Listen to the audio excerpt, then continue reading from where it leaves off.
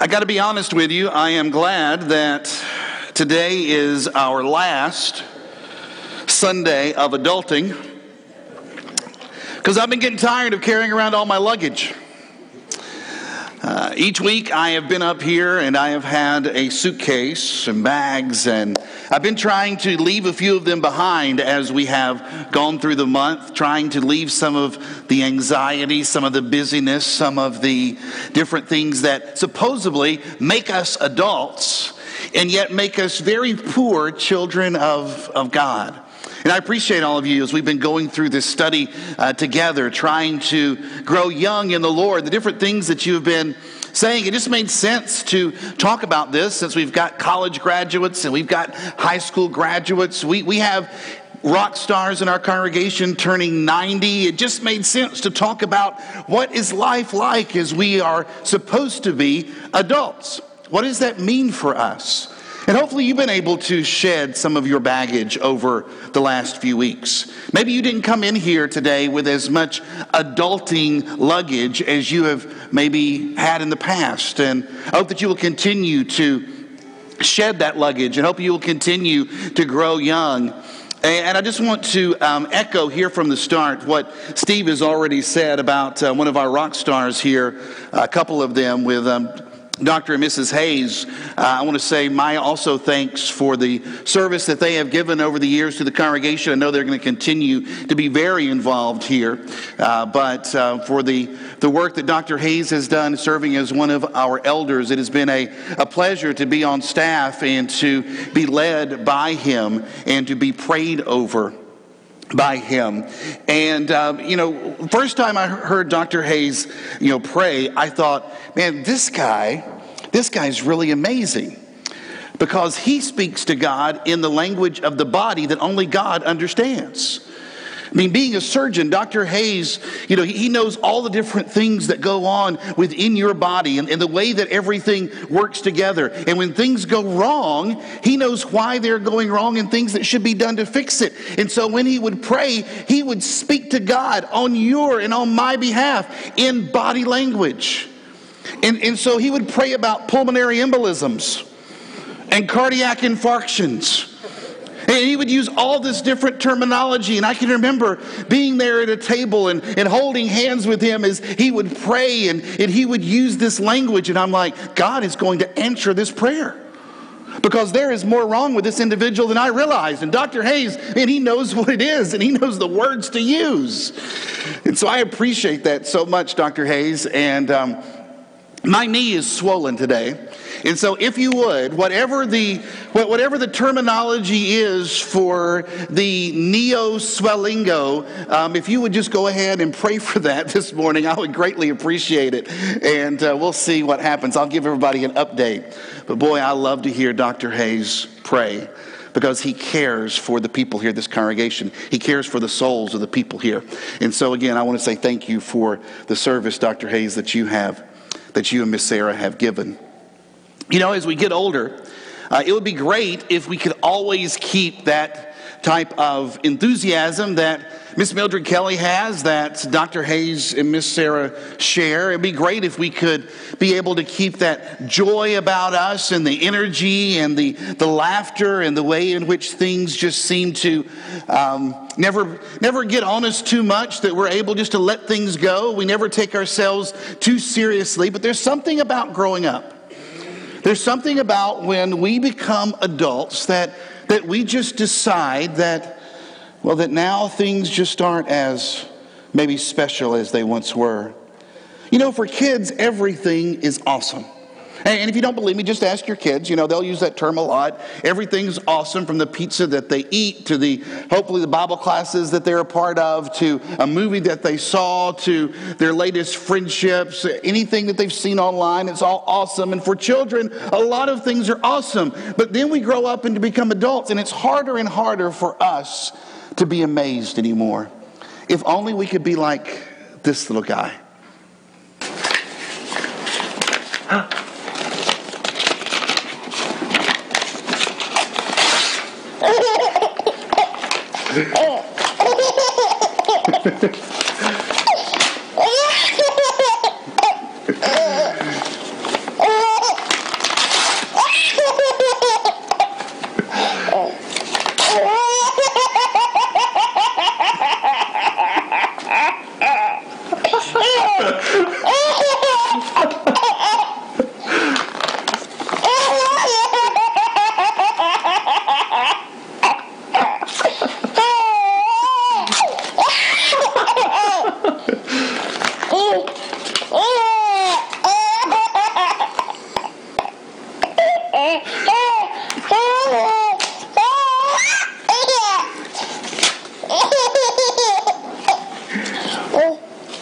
this one, Micah.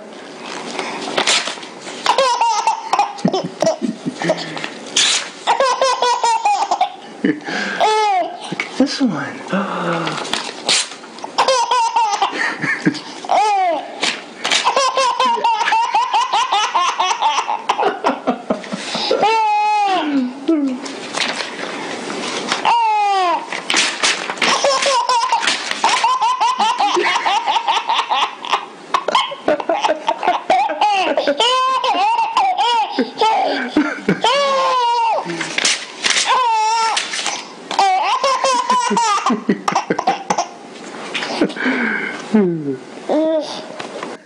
You know, as we grow up, it takes more and more to amaze us. Nobody can just hold up a sheet of paper and tear it in front of us anymore. No, it's got to be something bigger and better. And we get so disappointed by things these days. There are individuals that you hope to meet one day, and finally you meet them, and they turn out not to be nearly as large in life as you expected them to be. Places that you'd always wanted to visit, that when you finally get there, all of the buildup and all of the excitement that you felt on the journey, you were let down because it just wasn't what you expected it to be. Something about getting older, it's just harder and harder for us to get excited. Something comes along and just slowly dilutes our wonder. And when it comes to things of God, regardless of how old we are, it seems like we just have more and more trouble being amazed. Maybe that's why Jesus said, "Truly I tell you, unless you change and become like little children, you will never enter the kingdom of heaven." And maybe what it is, we just get too smart for ourselves. Did any of your grandmothers used to say you're too smart for your own raising, you know? You're getting too smart for your britches? That was something that I can remember hearing as a kid growing up. Maybe we just get too much. Maybe we've been in Bible classes so long. We've attended so many worship opportunities. We have been a part of so many different small groups. Our theological education, it just has gotten more and more. And what I think it happens is it begins to have the same effect. You know, we lose our wonder over things like historical sites or pages that get ripped up because it just doesn't suit our imaginations anymore. But I believe we lose our wonder of God because of familiarity. We're just so familiar with things about God. And we pick and we parse and we dissect and we discuss the wonder just right out of ourselves. And let's be honest about something. Our church tradition has been pretty good at gaining knowledge through the years. That's kind of been our thing. We have hung our hat on the idea of discipleship and in Bible study and in opening up the scriptures and in gaining more and more knowledge. And yet, as we have gained all that knowledge, we've ended up dissecting all of that knowledge to death. And we now have more access at this point in time in history to more information than generations in the past have ever had. Podcasts at the touch of a button, countless sermons that we are able to listen to. There are churches on every corner. There are videos on demand. You can get books on your tablet. You can have books in your library. I can be reading at this moment, listening to, or even watching centuries of commentary, study, and reflection on any biblical text that I choose. And the result is the propensity to become an intellectually obese Christian, where my mind becomes fat with knowledge and bloated with facts. I can tell you that Ruth was a Moabite, but I don't really know why.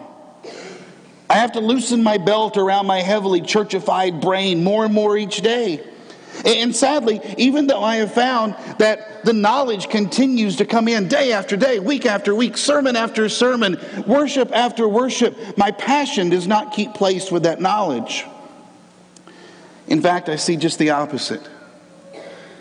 That the more I am at church, and the more that I read, and the more Bible studies I'm involved in, and the more churchy things that I do, it seems that my knowledge grows and my passion and my wonder, well, they begin to wane.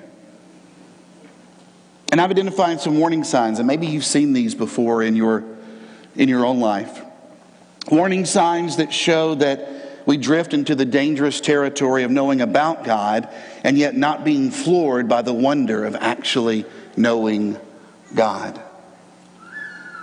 You know, just a few minutes ago we sang, "And I stand in awe of you." And maybe some of you were there going, you know what, we have sang this song over and over in my lifetime. Maybe you sat there and just kind of went through it and it's like, all right, this isn't really my favorite song.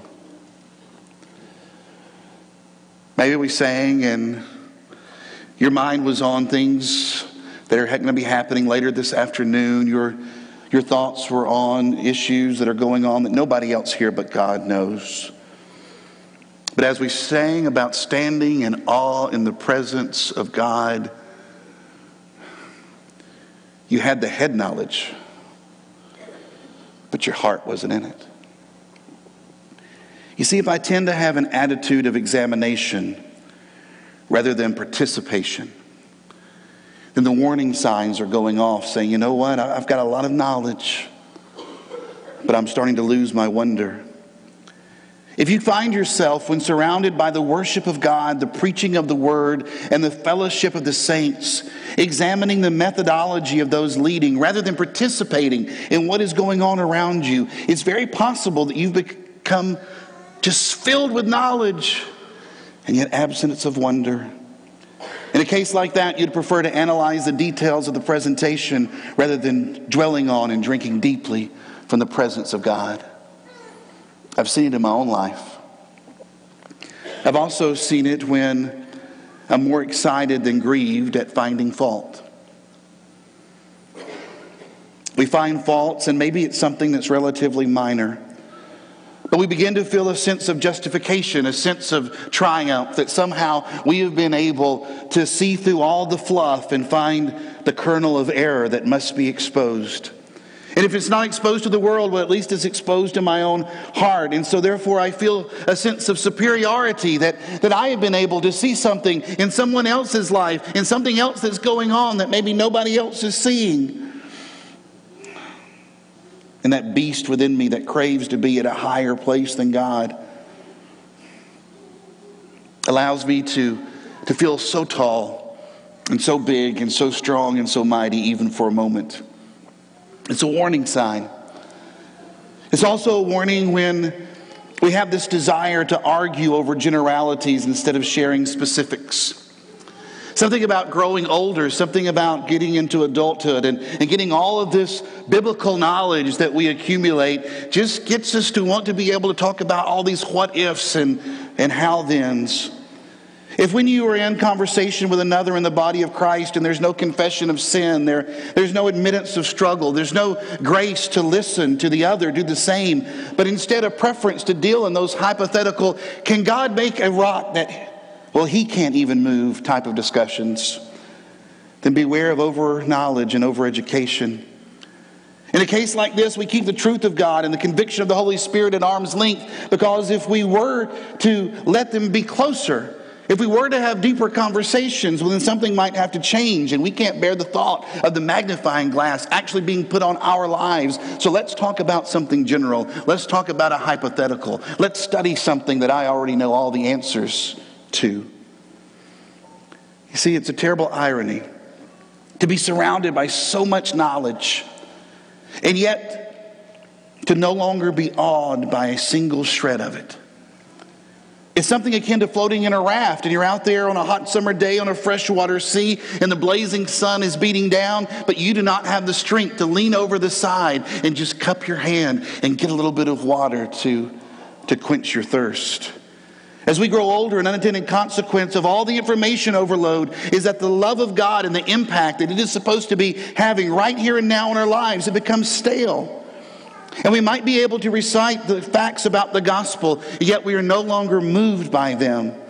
We no longer survey the wondrous cross, though we have dissected it every way from Sunday. I appreciated Stephen this morning as he said, you know, there's just some times where he said, I'm just overcome by my own sin and the thought and the idea that God would actually forgive me. Who am I that I should receive the forgiveness of sin? You see, there exists then for the Christian a balance to be had between the facts about God, the facts about the love of God, and then the wonder of those facts. The wonder of those facts, the mystery that is the balance between the heart and the head, between experience and intellect. And often as Christians, we've done really well at the intellectual side of our faith, and encouraging others to get into the Word and to study and to grow in knowledge. But we have not always put the same energy in to encouraging and allowing the awe and the wonderosity of God to envelop our lives.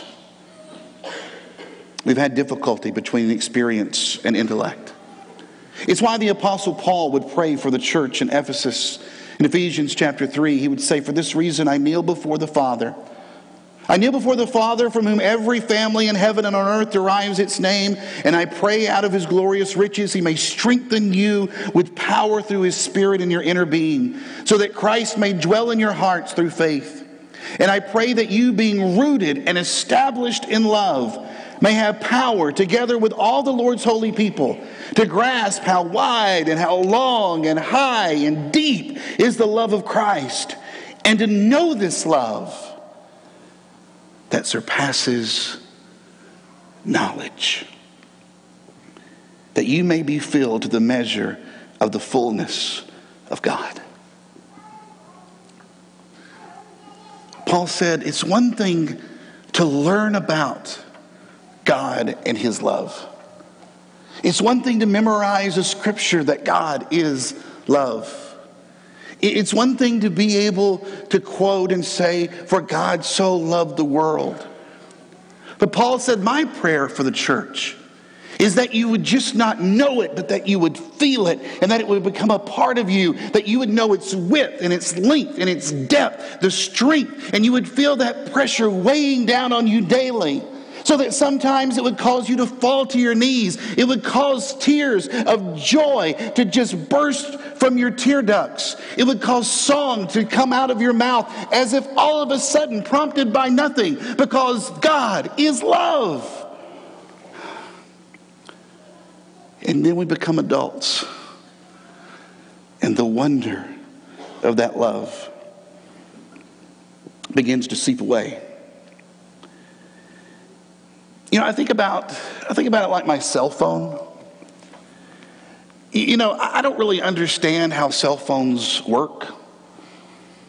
And I don't care to understand how they work. It doesn't bother me that I have no idea how my phone works. But it's truly a wonder that we all have right now. They're sitting beside us or in our pockets or in our purses, that we have this device that allows us to talk to people who are all spread out all over the world. And we can actually make phone calls, and we can send messages and text and emails. And not only that, with this device, we can access more information in a moment than previous generations could ever view in a lifetime.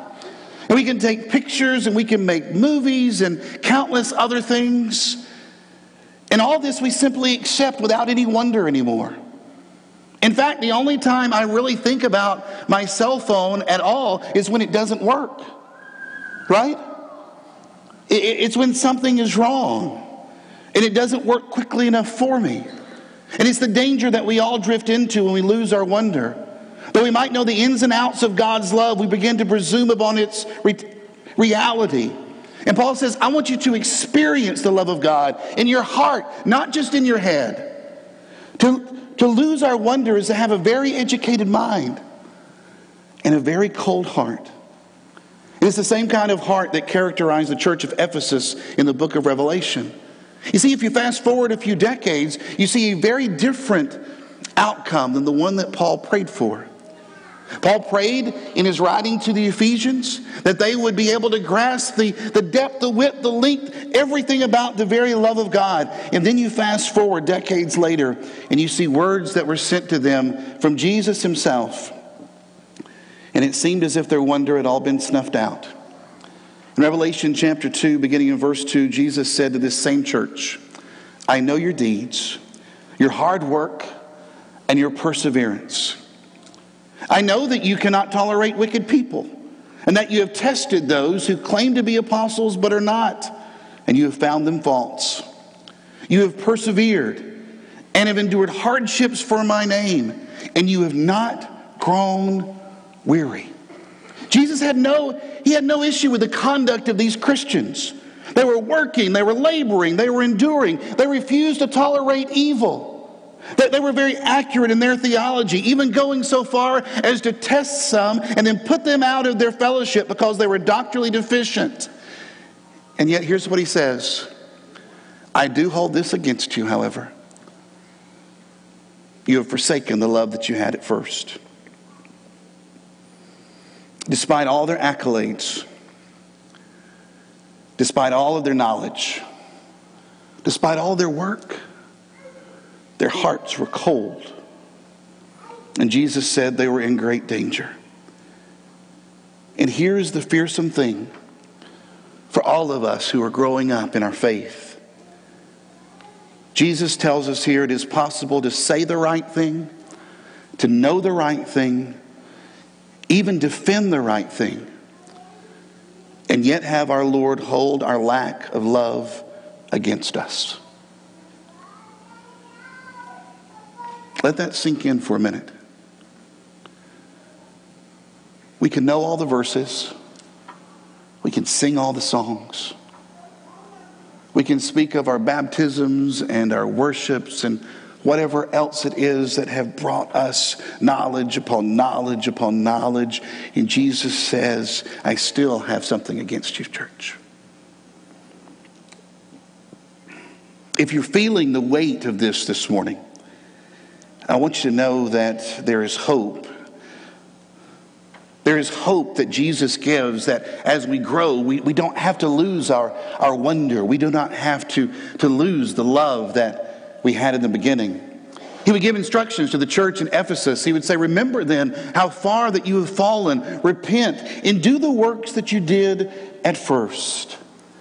If you look at yourself and you say, you know what, I just don't have the wonder. I don't have the awe anymore that's present. Then will you remember? Will you begin to remember where it is that you've come from? See, Jesus tells the church to remember how far they've fallen. And remembering is a powerful discipline to get us back and to get back what we have lost. When passion is waning in your marriage, spend some time remembering. When friendships are on the rocks, spend some time remembering. When you're questioning the faithfulness of God, you spend time remembering. You call to your mind intentionally and repetitively moments from your past, and then use those moments to fuel your present. Surely we can do this as we look back over our lives and we see the different ways in which God has worked, in which God has been mighty. We think back to the time when we were dead in our sins and we had no hope, we had no future. And we call to mind the time when God awakened us to the great love of Christ. We can recall to our mind the clarity, the moments of worship when we have been overcome with gratitude and awe, when we just had to stop singing the songs because the emotion welled up inside us so much. We remember. But we don't just stop at remembering, we also repent, just as the church at Ephesus was told to do. But understand, repentance does not mean stopping something. To repent means to turn. It means that you are walking in one direction and then we turn and we walk in another. In this case, it means that we might have been walking in an educated, informed, and even correct fashion, but we're not walking in the wondrous, loving arms of Jesus. And so we must turn. We must turn and again walk in a way in which we are bathed with His love, and that love comes out from us. We remember, we repent, and then finally we return. We turn back and we do the works that we did at first. And what is it that we do at first? What is it that we did when we were newly born again Christians, overcome with the wonders of God's love? We sang freely. We worshiped regularly. We immersed ourselves in God's Word to know Him. We extended the same love to others that we had received from God. The things that we once did, we need to do again in our repentance as we turn and return. They're just simple things. Simple things of expression that one time were just so naturally, and it just so naturally flowed out of our hearts. And these are the kindling that God uses to get that fire, to get that passion, to get it going and get us going again with the wonder and the love. You know, they're things that return us to the cross, where Jesus bought our love relationship, where Jesus bought that unconditional acceptance with God, because the punishment that was upon Him, that was our punishment, and yet it brought our peace. The suffering that He endured secured our inheritance. And so He echoed the words of David in Psalm 22 as he was there on the cross, as he would say, my God, why have you forsaken me? You know, we're familiar with David's 23rd Psalm, but we don't know as much about the 22nd, the one before it. And yet, do you realize that no psalm is quoted more frequently in the New Testament? No other psalm so aptly fit the circumstances of Jesus' crucifixion. He would utter the beginning of the psalm while there on the cross. And it would be this particular psalm that Matthew, Mark, Luke, and John, they would all point back to. The gospel writers would say, as they looked at the passion of the Christ, they would reach back into history, into time, and they would pull the ideas from Psalm 22 and say, this is what was taking place as Christ was suffering. They saw the passion of Jesus as the fulfillment of the righteous cry of the sufferer in Psalm 22.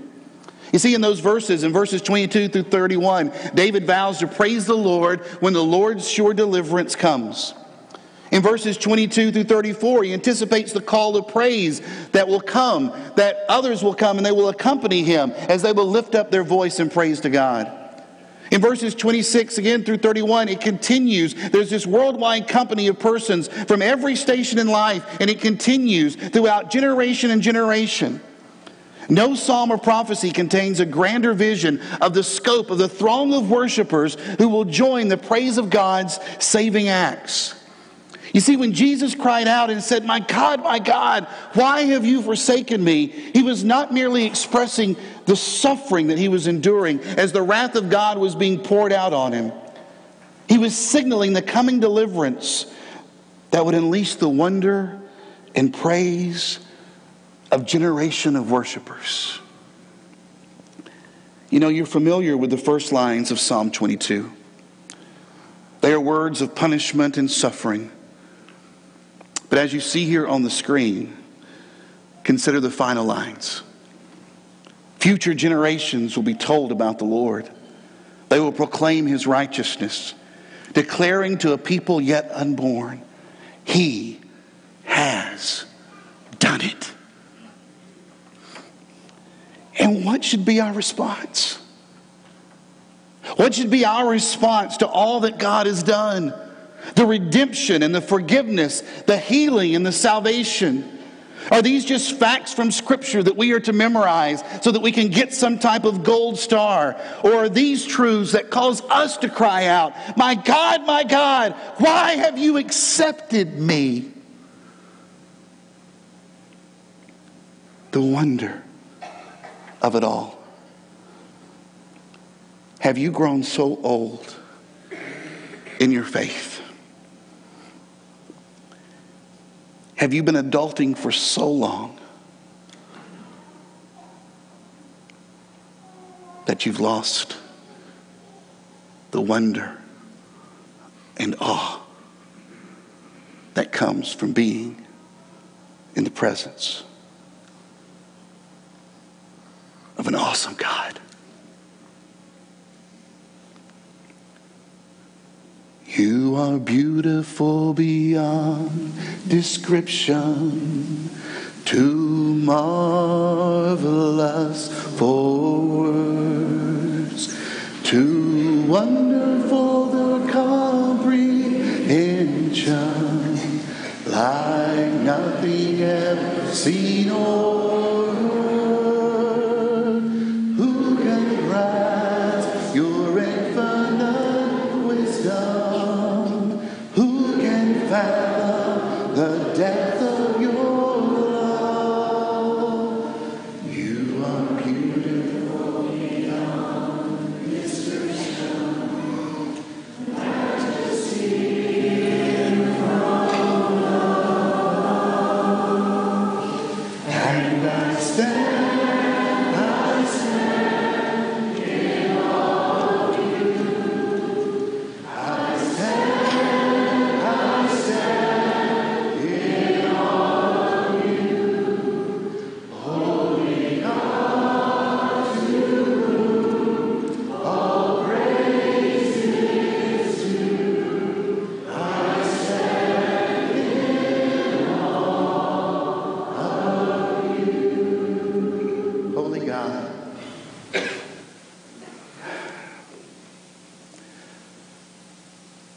we wanted to grow up so quickly. We wanted to be able to do things like all the other big people did. And in the process, we ran headlong into all of the anxiety and all of the busyness, all of the weights that come with adulting in our world. And we just thought that that's how it was supposed to be. That we were supposed to be serious and we were supposed to be stern. That we were supposed to do adult things in adult ways. And Father, in the process, we forgot what it means to be children. What it means to come into your presence and to crawl up into your lap and to find comfort and peace and protection and healing from you. We've become good adults. Father, we've become poor children of the King.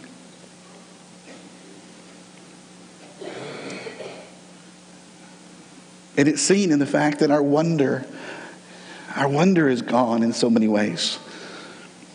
We've become just so bored with doing the same things over and over and studying the same things and reading the same verses and singing the same songs and attending the same events. And it just becomes so second place to us that, Father, we've forgotten what it was like the first time. We've forgotten what it was like the first time where we realized that we were truly sinners and that you were a loving God who longed to pour out your love and mercy and grace upon us. And so we stand here in your presence this morning asking that we might be able to remember what it was like when we first came to our faith. Remember what it was like when our sin was so great in our mind that we were so burdened by it that we wanted to do anything to have it be gone, and only to find out that you asked for us just to throw ourselves on your mercy. Father, help us to return to that childlike faith. Help us to return to that exuberance that we felt when we would go and share and let others know what you had done in our life and the change that had been made and how real and how powerful you were. Father, help us to grow young again so that we can continue to be amazed by your presence. Not just when we are here together, but Father, as we're driving down the road, as we are seeing your beauty, as we are in our homes, as we're in our workplaces, wherever it is that you take us. Father, may we see the wonder that is you. Father, we repent and we return to your open arms this morning. In the name of Jesus, we pray. Amen. I want us to sing again. I know that our guys and gals have chosen a song to encourage one another. I'm going to encourage you that if during this month that, as we've been going through these different lessons, talking about how that, it's possible to grow up and to lose that childlike faith. Maybe you need to come this morning, you need to turn, and the change that you need to make, the different way you need to walk is instead of walking out the back doors while we sing, you need to come here down front and you need to say, Lord, I'm sorry. You need to ask for the prayers of this congregation. Maybe you need to come and be baptized into Christ because you've heard about all that God has done and you've gotten this knowledge, but you want to have an experience. There's a reason why I truly believe there's a reason why God gave us the gift of baptism. Because it's a way for us to be able to experience that death, that burial, that resurrection. It's a way for us to have something tangible to feel as that water envelops us and as we come up as a new creation.